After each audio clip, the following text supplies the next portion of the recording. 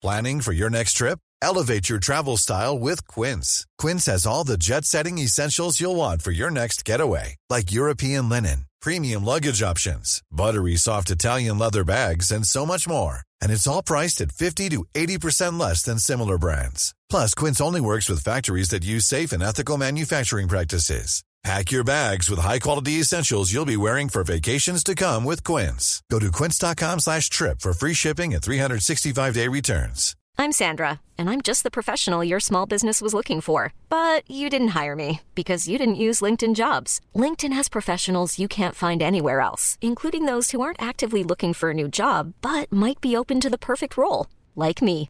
In a given month, over 70% of LinkedIn users don't visit other leading job sites. So if you're not looking on LinkedIn, you'll miss out on great candidates like Sandra. Start hiring professionals like a professional. Post your free job on linkedin.com/achieve today.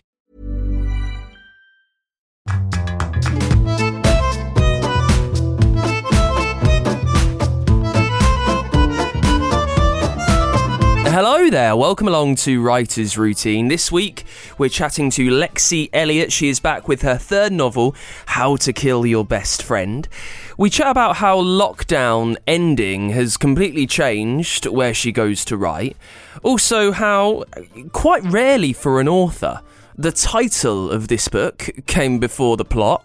And you can hear why she's learned so much about the whole process of publication in the space of a few years. The learning process with the first book being published was a big one for me. I didn't know how publishing worked, and going through that process taught me a lot, and I was able to take that on board for the future.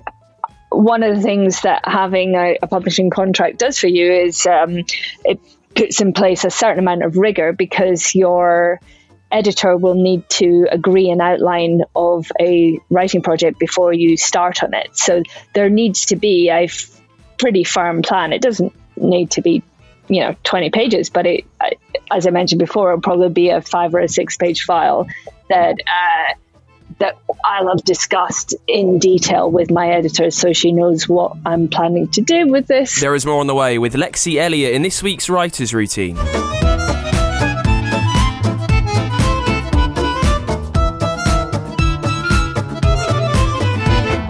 Yes. Hello, welcome to the show. My name is Dan Simpson. Thank you for being there. This is Writer's Routine, where we take a look inside an author's working day to see how they get stuff done, how they take an idea, how they plan their space and their life and their day around it to get it down on the page. This week we are with Lexi Elliott, who has accomplished things. She graduated from Oxford with a degree in theoretical physics. Can't even tell you what that means, but she's done it. She also became a championship-winning swimmer and swam the English Channel, and she's now a full-time writer into her, just published her third book. And we talk about why she's chosen to do that, make the next stage of her career as a writer. Why has it always been calling to her? Her debut was The French Girl, then came The Missing Years, and her new one is How to Kill Your Best Friend. It's the story of Georgie, Lissa and Bronwyn, who have been best friends since they met at a college swimming team. They do say, write what you know. But now Lissa is found dead, drowned on the coast of a remote island where she lives with her second husband. The question is, could a star swimmer really have drowned, or is something else going on? Now, we talk about why she wanted to make the location, the remote island, as much of a character as anything else in the book.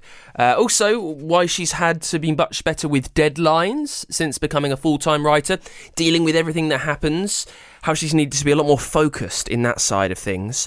And when she thought that she had got a handle on this story's voice. There's all that. And we take you right through her day with Lexi Elliott, kicking things off as always with what she sees around her in the place where she sits down to write. So ordinarily I write either at home or out in a cafe, often the cafe of my local leisure centre. So if I'm at home, what do I see around me? a very tidy kitchen dining area, because if it's not tidy, then I can't focus.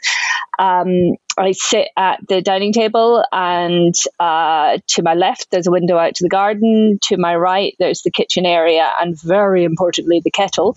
And I just crack on there. If I'm out in a cafe, well, I usually take a seat as close as possible to a plug socket, and really all I'm doing is just focusing on the laptop, and it doesn't really matter who's around me. Well, so talk me through that home space you've got then. What is there that's maybe inspirational around the walls that helps you be more creative than perhaps you couldn't be when you're in a cafe near the leisure centre? Well, there isn't really anything like that, because I have made my writing process very peripatetic. I can really do it anywhere. So any of this sort of mood board type things that perhaps historically people had, I have that digitally so that I can look at it at any point, any photos, any quotes, anything like that. I make sure I have it in a file.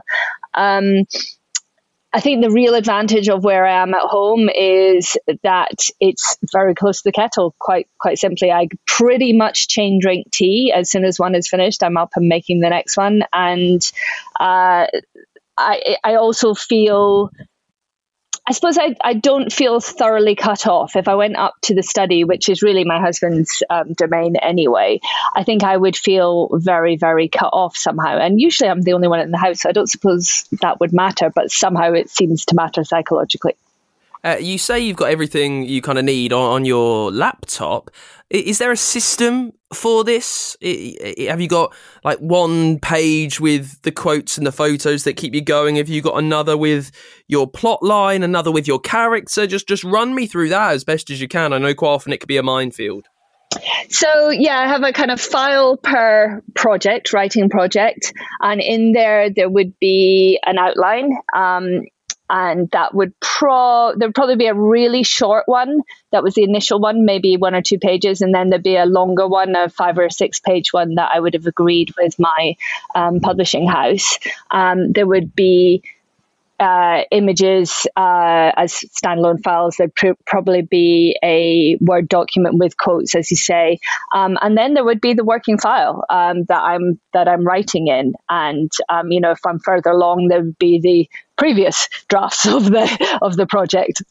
We get quite niche and nerdy. So in the file that you're working on, what font do you like to use? No, you are getting quite nerdy. You're getting nerdy enough that I'm going to open the recent one and see what I was writing in. It's always 12 point. It's always double spaced. And I am in Times New Roman. There you go. So why the switch to a leisure centre at times, or the cafe? Is that just to kind of get yourself out of the house to do something a bit different, or is it more necessity? Because I know you are incredibly active. Well, before the pandemic, I would literally never write at home because I would always find something else to do. It's absolutely astonishing how necessary it can seem to suddenly put on the laundry or empty the dishwasher or any one of 1,000 really boring tasks. But if you're somehow trying to avoid writing, then you end up doing all of those things. So actually, I would have always gone out of the house just because it was the only way to make myself productive. And that particular cafe, the benefit is that, if you go to a commercial chain, you feel like you have to keep buying coffees and things. Otherwise, they really ought to kick you out and get the space. Whereas if it's the area at my local leisure centre where I'm a member, I feel more comfortable about the fact that I might be squatting in the same chair for 3 hours or 4 hours or whatever it might be, and I can get a nice lunch and I can get coffees when I want them. So that works quite well for me. But since the pandemic, during that, I had to work out how to work at home, because otherwise I would never have produced another book in my life if I couldn't manage that. So I am now much better at working at home and saying, okay, right, now is the time to sit down and write. And interestingly enough, I'm always in exactly the same seat. And if in fact I switched to doing admin, I would move my laptop to a different seat. There is one writing seat where I know, right, if I'm here to do this particular job and to focus on that. But yeah, the pandemic cured me of not being able to write at home, that's for sure. And so now back to the other question you said, yes, sometimes I'm in the swimming pool in the morning, and then it makes sense to be in the cafe at the leisure centre for a little while, and then I might have a change of scene by going home, and so on and so forth. It is nice to break it up from time to time. Switching seats to write and then do admin is quite interesting. Was that, like, how forced was that? Or is it just something that came to you quite naturally? You kind of had itchy feet and you think, well, I can't do this here. Well, it's one of those things that I didn't do it consciously. And then suddenly I realized after a while, oh, goodness, I go and sit up at the island if I'm doing, checking the bank account or, anything like that. Whereas I only ever write at that seat. It wasn't that I forced myself into it. I noticed afterwards that I was doing it. And teaching yourself how to write at home, I know it was through necessity. You had a pandemic, so there's nothing else you could do. How easy was that? How hard to kind of switch your brain on at times where it's not used to doing these things? Yeah, really hard. But I suppose I had the benefit that I was in an editing phase when the pandemic hit. So, at that point where those of us with school-age children had school-age children under our feet, just saying, Mom, I can't get on to this for school, or the printer's not working, or, any of those things. And I just had to snatch, if 20 minutes here, or half hour there, whatever it was, I had to snatch the time when I had it. And for an editing process, that's actually not too difficult. And I think it was like a on-ramp to being able to work at home. It eased me into it gently, so that when it came to doing, writing a new project where it's very different when you're kind of writing at the beginning and structuring at the same time. And, your word count is very low because you're really kind of in that sort of detail, what's the scaffolding of the novel going to look like and so forth. But I didn't get thrust straight into that at home. I had a little bit of a gentle intro, shall we say. It's interesting that before lockdown, you would go to a cafe to almost escape distractions at home, whereas I find public spaces quite distracting myself. How good are you at tuning everything out?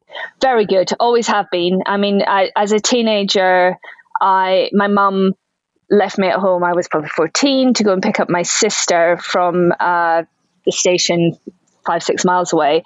And a fire broke out in our kitchen. I was sitting right next to the kitchen, and I truly did not notice because I was doing my English homework and I was focused on my English homework, and I totally didn't notice until the flames were hitting the ceiling. So yeah, I have always been very good at tuning things out. Thankfully, the whole house didn't go up in flames. We did manage to salvage that. But if it's really loud, then I'll put earphones in. But most of the time, I don't even need to do that. I just look at what I'm doing and nothing else. So you graduated from Oxford with a degree in theoretical physics, by the way, and you've won swimming championships. You do all that. Why is it that writing novels now is what has really obsessed you and enticed you when you've had all these other things going on? I know you used to work in the city. Yeah, so I always wanted to be a writer, even from being the smallest of child. When I first understood that books were written by authors and they didn't magically appear, that was exactly what I wanted to do. And I scribbled little stories as soon as I could write properly, and all the way through my teenage years, and even through the years I was working in the investment bank, I was writing on the side, often short stories, some truly terrible poetry, which will never see the light of day. And it was always a goal of mine, but I'm relatively pragmatic. I did want to pay the bills and, be able to go on some holidays and so forth. And I felt that following a career, expecting to write a novel and just be able to pay the bills is maybe a bit unrealistic. And in fact, if you look at the stats on how much writers earn, it's really quite horrific. So the realistic side of me felt that following physics was was a better route to actually being financially independent. And that's what I did. But all the time, this is what I wanted to do. And I think the mix while I was working in the city as well was great, actually. I was working in the city 3 days a week. And I probably couldn't manage 3 days a week again. I certainly had to take holidays to try and finish up on writing deadlines and so forth. And that isn't really how I want to spend my holidays, to be honest. I want them to be holidays. But, I'm not ruling out doing bits and bobs of work in the financial industry again. But I suppose I have a belief that any of us have to be just one thing, that we can be many things, and that's okay. And I wonder how kind of much you can eschew modesty and self-analyze, but it seems that what you have done, being a pretty successful author now and swimming the Channel and winning championships and even like going to Oxford, there's a degree of success in all of those. What is it about you, do you think, that allows you, when you set your mind to something, you can go through with it to quite a high degree of success? Well, thank you. That's very kind of you to say. I think I am very determined and quite disciplined. And I think I always was. But during my teenage years, I was swimming competitively at a time where, you're doing, there's standard grades and higher in Scotland, but, the equivalent of GCSEs and A-levels. And I kept it up all the way through because I felt the sport really helped clear my head. But I had to be super organized. It was a case of doing homework where you could at lunchtime, coming in through the door after school and instantly getting stuff done because I was going to be in a pool from 6 till 8. And so on and so forth. It just forced a level of discipline into me that is maybe not entirely usual and has been really useful in my life. So a typical day in the school term, I suppose, would involve getting up, getting the little one on the school bus at 7:45ish.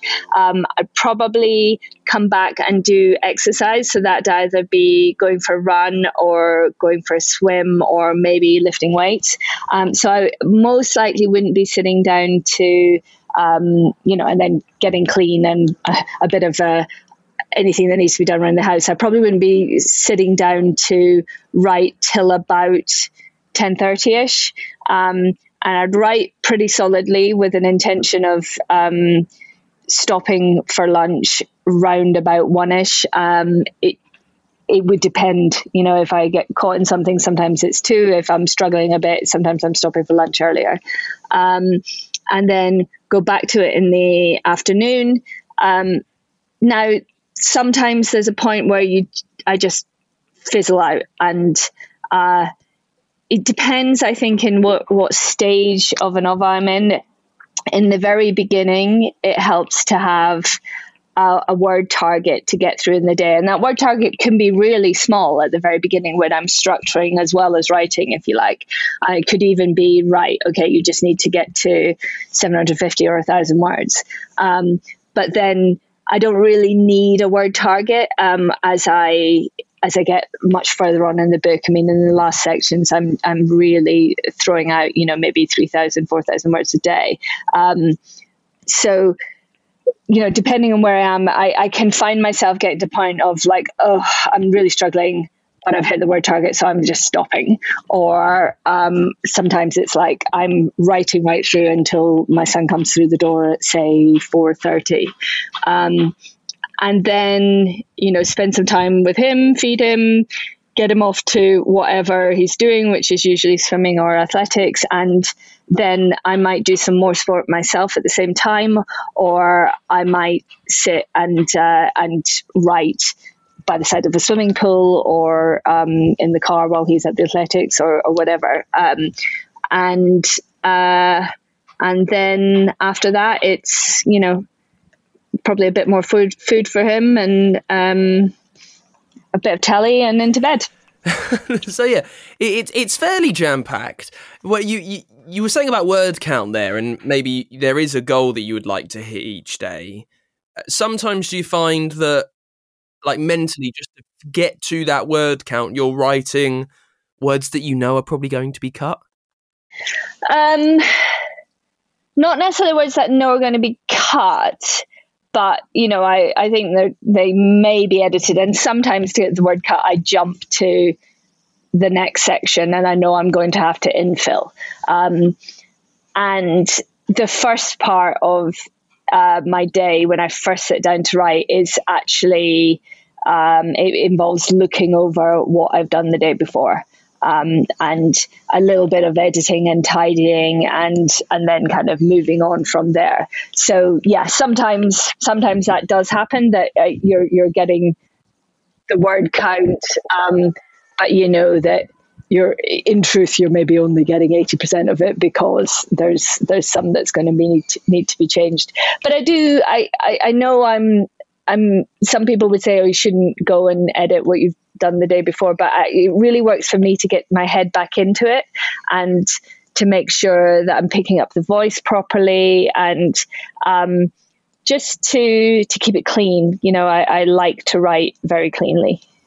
And I know that you mentioned endless cups of tea, but on days when perhaps the words aren't coming easy, what have you learned that helps you out, that helps grease and unblock the clog?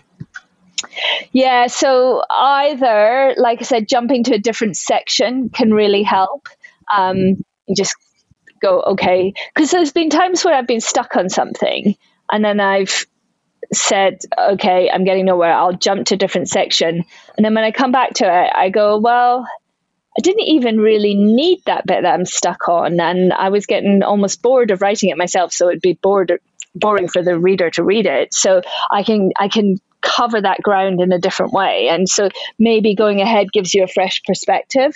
And then the other thing is just, get outside, go for a walk, go for a run, do some exercise, something like that. If you're really, really completely stuck, just sitting staring at a page for an hour isn't going to do anything for you. At least if you pull on some shoes and go for a walk, you'll come back and you've had, an hour's walk inside you, and that's got to make you feel better, even if you don't come up with a fresh perspective. I'm always interested in the switch to full-time writing. When you come from, quite a structured world, working in the city, I know that was 3 days a week, but you're still immersed in it. How easy was it for you to make that switch to having the whole week? Yeah, I think I continue to struggle with the isolation of being a full-time writer. It is a terribly isolating job, and I always appreciated the social aspect of being in the city 3 days a week and, seeing my colleagues and seeing other friends who work in the city for lunch and so forth. And I always felt that was very good for me mentally to have that. So I do continue to struggle with the isolation, and I'm not sure I really quite have any fantastic solution for it. You do have to be incredibly disciplined, and I try and give myself little kind of micro deadlines, because there was always a sense of urgency when I was working 3 days a week in the city and only had 2 days plus weekend to write the novels, that I would be worried about not hitting the deadline, and therefore would have a certain amount of the devil on my back pushing me forward to make sure that I wrote and got things done. And so I've had to be better with micro deadlines and okay, you're going out this evening, you need to do this amount before you go, or you need to do this word count before you do anything else. But one of the things that writing full-time has afforded me is the ability to follow some other little projects on the side that may or may not ultimately be published, but it maybe keeps the creative juices going as well, to be doing something different too, and just having more diversity in my writing. I'm Sandra, and I'm just the professional your small business was looking for. But you didn't hire me because you didn't use LinkedIn Jobs. LinkedIn has professionals you can't find anywhere else, including those who aren't actively looking for a new job, but might be open to the perfect role, like me. In a given month, over 70% of LinkedIn users don't visit other leading job sites. So if you're not looking on LinkedIn, you'll miss out on great candidates like Sandra. Start hiring professionals like a professional. Post your free job on linkedin.com/achieve today. Ever catch yourself eating the same flavorless dinner 3 days in a row? Dreaming of something better? Well, HelloFresh is your guilt-free dream come true, baby. It's me, Keke Palmer. Let's wake up those taste buds with hot, juicy pecan-crusted chicken or garlic butter shrimp scampi. Hello Fresh. Stop dreaming of all the delicious possibilities and dig in at HelloFresh.com. Let's get this dinner party started. Millions of people have lost weight with personalized plans from Noom. Like Evan, who can't stand salads and still lost 50 pounds. Salads generally for most people are the easy button, right? For me, that wasn't an option. I never really was a salad guy. That's just not who I am. But Noom worked for me. Get your personalized plan today at Noom.com. Real Noom user compensated to provide their story.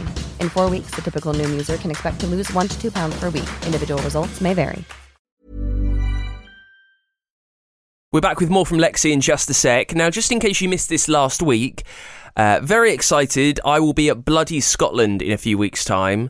I think it's the third weekend of September, chairing a few sessions. One of them, a conversation between Joanne Harris and Janice Hallett, phenomenally successful authors who have both been on this show. I'm very excited to catch up with them and to talk to them about their writing process.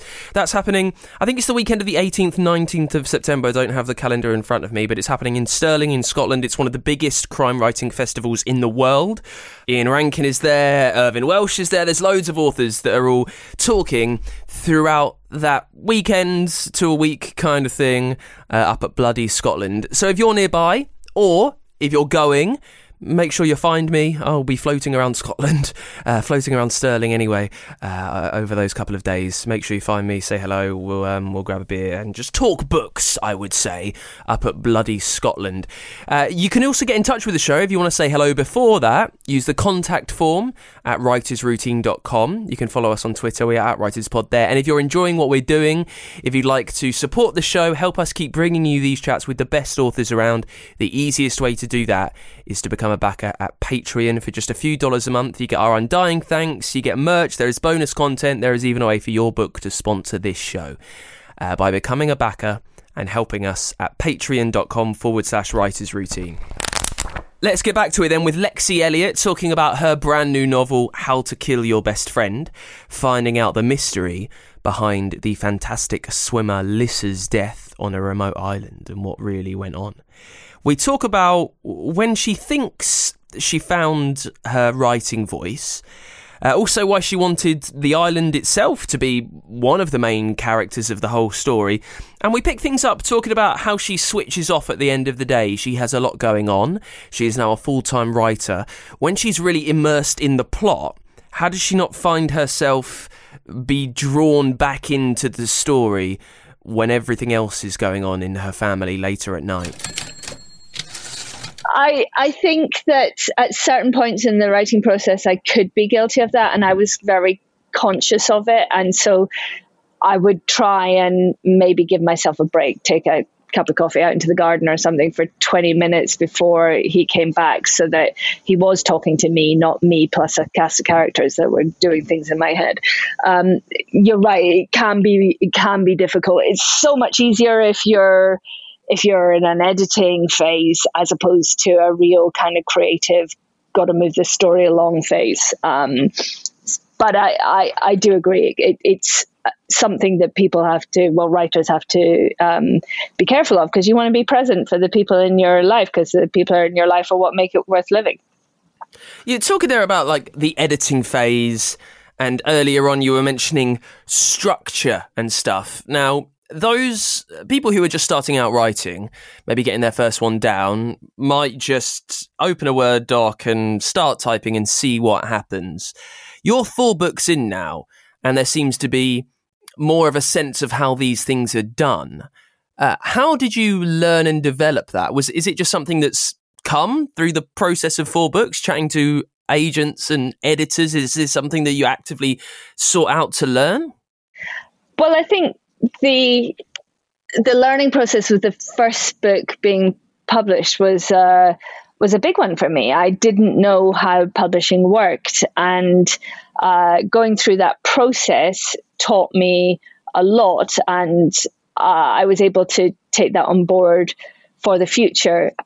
One of the things that having a publishing contract does for you is it puts in place a certain amount of rigor, because your editor will need to agree an outline of a writing project before you start on it. So there needs to be a pretty firm plan. It doesn't need to be, 20 pages, but it, as I mentioned before, it'll probably be a 5 or a 6 page file that I'll have discussed in detail with my editor, so she knows what I'm planning to do with this. And nobody's going to hold a gun to my head and make me write to that precisely, but that is the initial plan. And then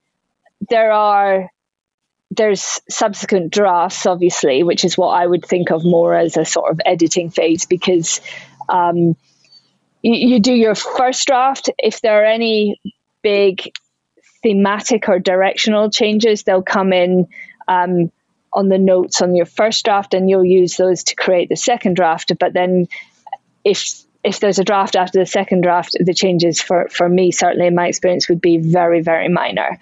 And that process is a more, shall I say, mechanical one, less creative perhaps, because you're maybe looking at sentence structure, you're maybe looking at moving a section because it doesn't quite fit, or you're looking at tightening up a section because it's dragging there, and so on and so forth. But it's less about, what is the story going to be? How is it going to move? What is the atmosphere? What is the tone? It's much less about that than it was in the very first draft. How tempting is it in those drafts where it is purely structural and, as you say, more mechanical? How tempting is it to be a bit creative and change things around? Is it hard to pull yourself away from making any drastic moves? Well, if the story requires it, and if you think it would make a better book, that's always fine. Particularly with this book, Bright and Deadly Things, there was a fairly large move between the first draft and the second draft, where I'd pushed in a certain direction in the first draft, and my editor really wanted me to pick that up and run with it, and that was great. And I actually really enjoyed working on that second draft and really exploring that angle of things. So yeah, you certainly can do that, and I think for me, what I also really enjoy is just seeing that with this kind of effort, and it really is that attention to detail towards the end that takes so much time, but it has such an impact, and you end up with a much, much better product. And I get a sense of satisfaction out of polishing it up, if you like. The new book is How to Kill Your Best Friend. Just run us through, Lexi, the very first moment that the idea for this story came into your head. So I was on vacation, and before I'd left, my editor had asked me the very scary question of, what are you going to write next? And I was thinking, okay, what am I going to write next? This title just popped into my head. And I was thinking, wow, that's a great title first. And then, well, why would anyone want to do that? What must have happened? That's a really interesting idea. I'm quite intrigued. And it went from there. And the place where I was staying, I was on an island in Southeast Asia, that had a real impact on the setting for the book, which is, an island in Southeast Asia. So it really sort of played into what I was thinking, and this cast of characters grew in my head within this setting. And I think it's one of those novels where the setting is almost like a character in itself. You know, it interacts very much with the rest of the cast, and I don't see how you could pick up this story and put it really anywhere else, because the interaction between the location and the storyline is too integral. So a rather open-ended question now then. What happens next? So you've been on holiday, you've got the title, you've got an idea, this something could happen here. How do you then make a plot that befits that title? How to Kill Your Best Friend. Okay, I need a group of people and a best friend needs to die. So what are you thinking? How are you brainstorming this before you start writing that first sentence? It just... The characters sort of tend to present themselves, and I start to think about, in this case, I started thinking about Lissa very strongly and getting to know who she was within the context of this setting of this, island, and why she would be there, and what her friendship group was like. And then that sort of led to the triumvirate, Lissa, Georgie, Bronwyn, who are essentially at the heart of the novel, and the element of the swimming as being the glue that brought them all together, because they all met at college swimming together.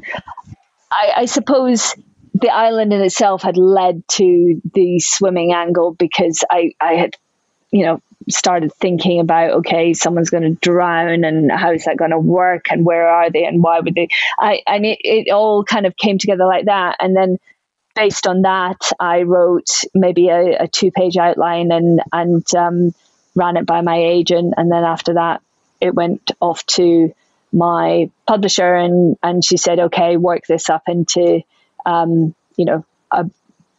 longer outline, and we went from there.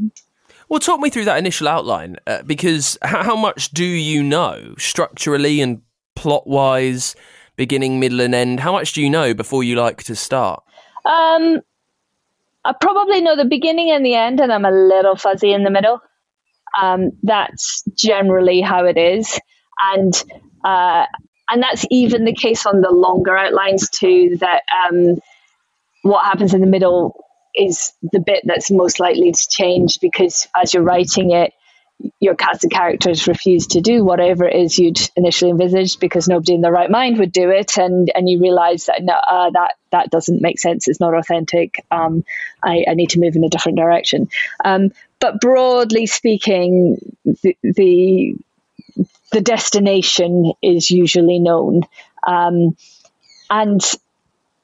my publishing editor will press me so that we have the major plot points. If there's going to be a twist, they want to know what it is and how that works, and and who ultimately, who done it, if it's a who done it type story.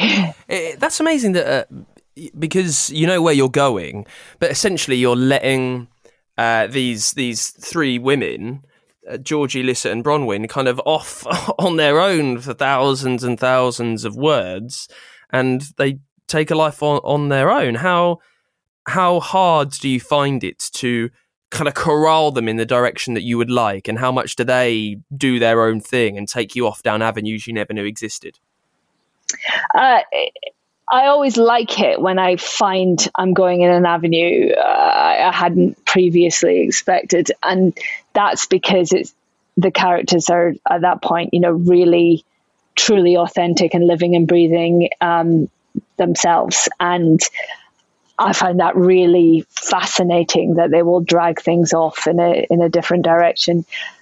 But that's how it is, because, like I say, these people just they arrive in my head, and they squat there and take up space, and they do their own things, and people will ask me, who they're based on, and it just doesn't work that way at all for me. I'm sure on some subconscious level they have characteristics that perhaps I've cherry picked from people around me, but that's not how I see them in my head. They are fully formed people. And how are you going about making an island, very specifically a character, bringing out its ominous nature? How are you doing that, and thinking of the way you're describing that so it's clear? You have to have your setting very firmly in your head before you start, I think. It's almost like if you don't know where you are, how can you possibly know where you're going? That's how I feel about it, and others may feel differently. And therefore, when you have a scene, you want your readers to be able to picture it in their head. Where are they? Well, they're sitting at a cafe. Where's the cafe? It's on the beach, and what is there around them? And you want to be able to bring all of that in. And in How to Kill Your Best Friend, there's a cove, Cano Cove, and it was very important to get that right, because there is a fair bit of action around that cove, and it's a dangerous swimming point. It's where someone drowned and so forth. And I could paint you that cove, absolutely, and that's where I need to be in my head before I can write it. That I could, I couldn't because I'm not a very good painter, but you know what I'm trying to say. I can see clear as day what that looks like, although it doesn't exist. The rest of the island more or less exists from places I've been to. It's maybe an amalgamation of 2 or 3 places I've been to, but the way in which those places there isn't any one island that is exactly whether you could say this is the island that was set on, not in real life. Now you're writing a thriller, but this is because of where you're setting it, I would imagine it's written slightly more prosaically than other kind of hard-boiled thrillers are. How much are you thinking about genre writing and the tropes that are expected and the words that you're putting on the page? I don't. Writers write novels, and then publishing houses ascribe a genre. Clearly, once you have your first novel published and your publishing house says, well, this is in the psychological thriller category, so we want more of those, please. Clearly, you're going to agree with your editor a outline for a new book that has the elements that are expected, that there's going to be peril, that there's going to be danger, that there's going to be some kind of mystery to be worked out. But I like that aspect of things as a form of scaffolding to lay the rest of the tale around, and to be able to investigate some of the other things that you might want to investigate, like friendships and what happens to people as they drift apart after university, and what kind of personal responsibility do we have towards our friends, and so on and so forth. These are all things that I want to explore, but I can do it within this framework. And I'm more concerned with making sure, that the pacing is right, that the plot moves along, and that it feels authentic. And there's never a situation where a reader, well, I hope there's never a situation where a reader would read one of my books and say, oh, you just threw in that twist because you wanted to say gotcha, and it doesn't make sense, it doesn't fit with the characters. I'm a very character-driven writer, and I would always want the characters to behave in a way that's authentic to them. You mentioned the outlines that you send your agents and publishers right at the start. How much did that change then? In the finished copy, how much did you stick to the ending and the twists that you did foresee? In How to Kill Your Best Friend, pretty closely. In Bright and Deadly Things, there was one big element that wasn't even mentioned in the outline. That hadn't even occurred to me. It just sort of arrived. Almost two big elements, I would say. And so there, I think you would be able to say there was a much bigger deviation. I spoke to an author just the other day who had published, I think, his 14th book. And I asked him, at what point did he feel he was really getting a hold on it? Understanding what his voice was, that he had kind of cracked it. And he said, well, it was only really at his 12th book. Now this is your third, you'll publish your fourth next year. How much do you think you have figured it out? How closely and how easily can you find that writing voice that I know some struggle with when they're publishing their first? Writing voice. But the writing voice is very particular to the project. So I think if the project, if you're excited about it, then and you understand your protagonist, and you really feel that you know them inside out, then that writing voice will come. If you maybe have some concerns about that, or you're not really secure as to who your protagonist really is, then I think it would be quite difficult. I think in terms of other aspects of things, such as just the writing process in general, what works best for me and so on. Yeah, I feel like I'm getting much, much better than than I was in the first novel. And maybe there's a point at which you plateau on that. You do get to a point where you've mostly figured that stuff out. But interestingly enough, I think if I wrote in a different genre, I may find that there is, a lot more that I need to discover about myself. And that is it for this week's chat with Lexi Elliott. Thank you so much to Lexi for coming on. That brand new book is How to Kill Your Best Friend. Next week, we are chatting to news correspondent Robert Murphy. He's written a book about a true crime that he covered on telly. It's called To Hunt a Killer, and it is co-written with the superintendent from the case. So it's true crime. It's a book, which is something we don't really cover too much on the show. I'm excited to learn the difference between that and kind of more creative crime, which is pure fiction. That's with Robert Murphy next week on the show. In the meantime, you can support us, patreon.com/Writers Routine. Get in touch, writersroutine.com, use the contact form there, and give us a follow on Twitter. We are at WritersPod. If you're up in Scotland, in Stirling, mid-September, I will see you at Bloody Scotland, and also right back here next week with another episode of Writers Routine. Until then, bye.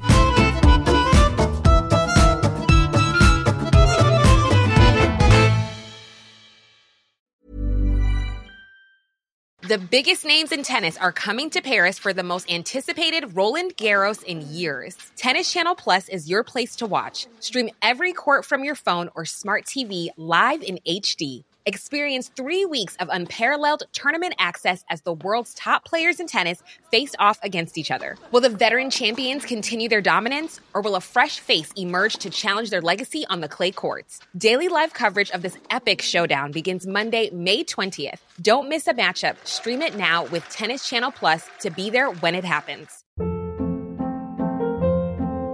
Hold up. What was that? Boring. No flavor. That was as bad as those leftovers you ate all week. Keke Palmer here. And it's time to say hello to something fresh and guilt-free. Hello Fresh. Jazz up dinner with pecan-crusted chicken or garlic butter shrimp scampi. Now that's music to my mouth. Hello Fresh. Let's get this dinner party started. Discover all the delicious possibilities at HelloFresh.com.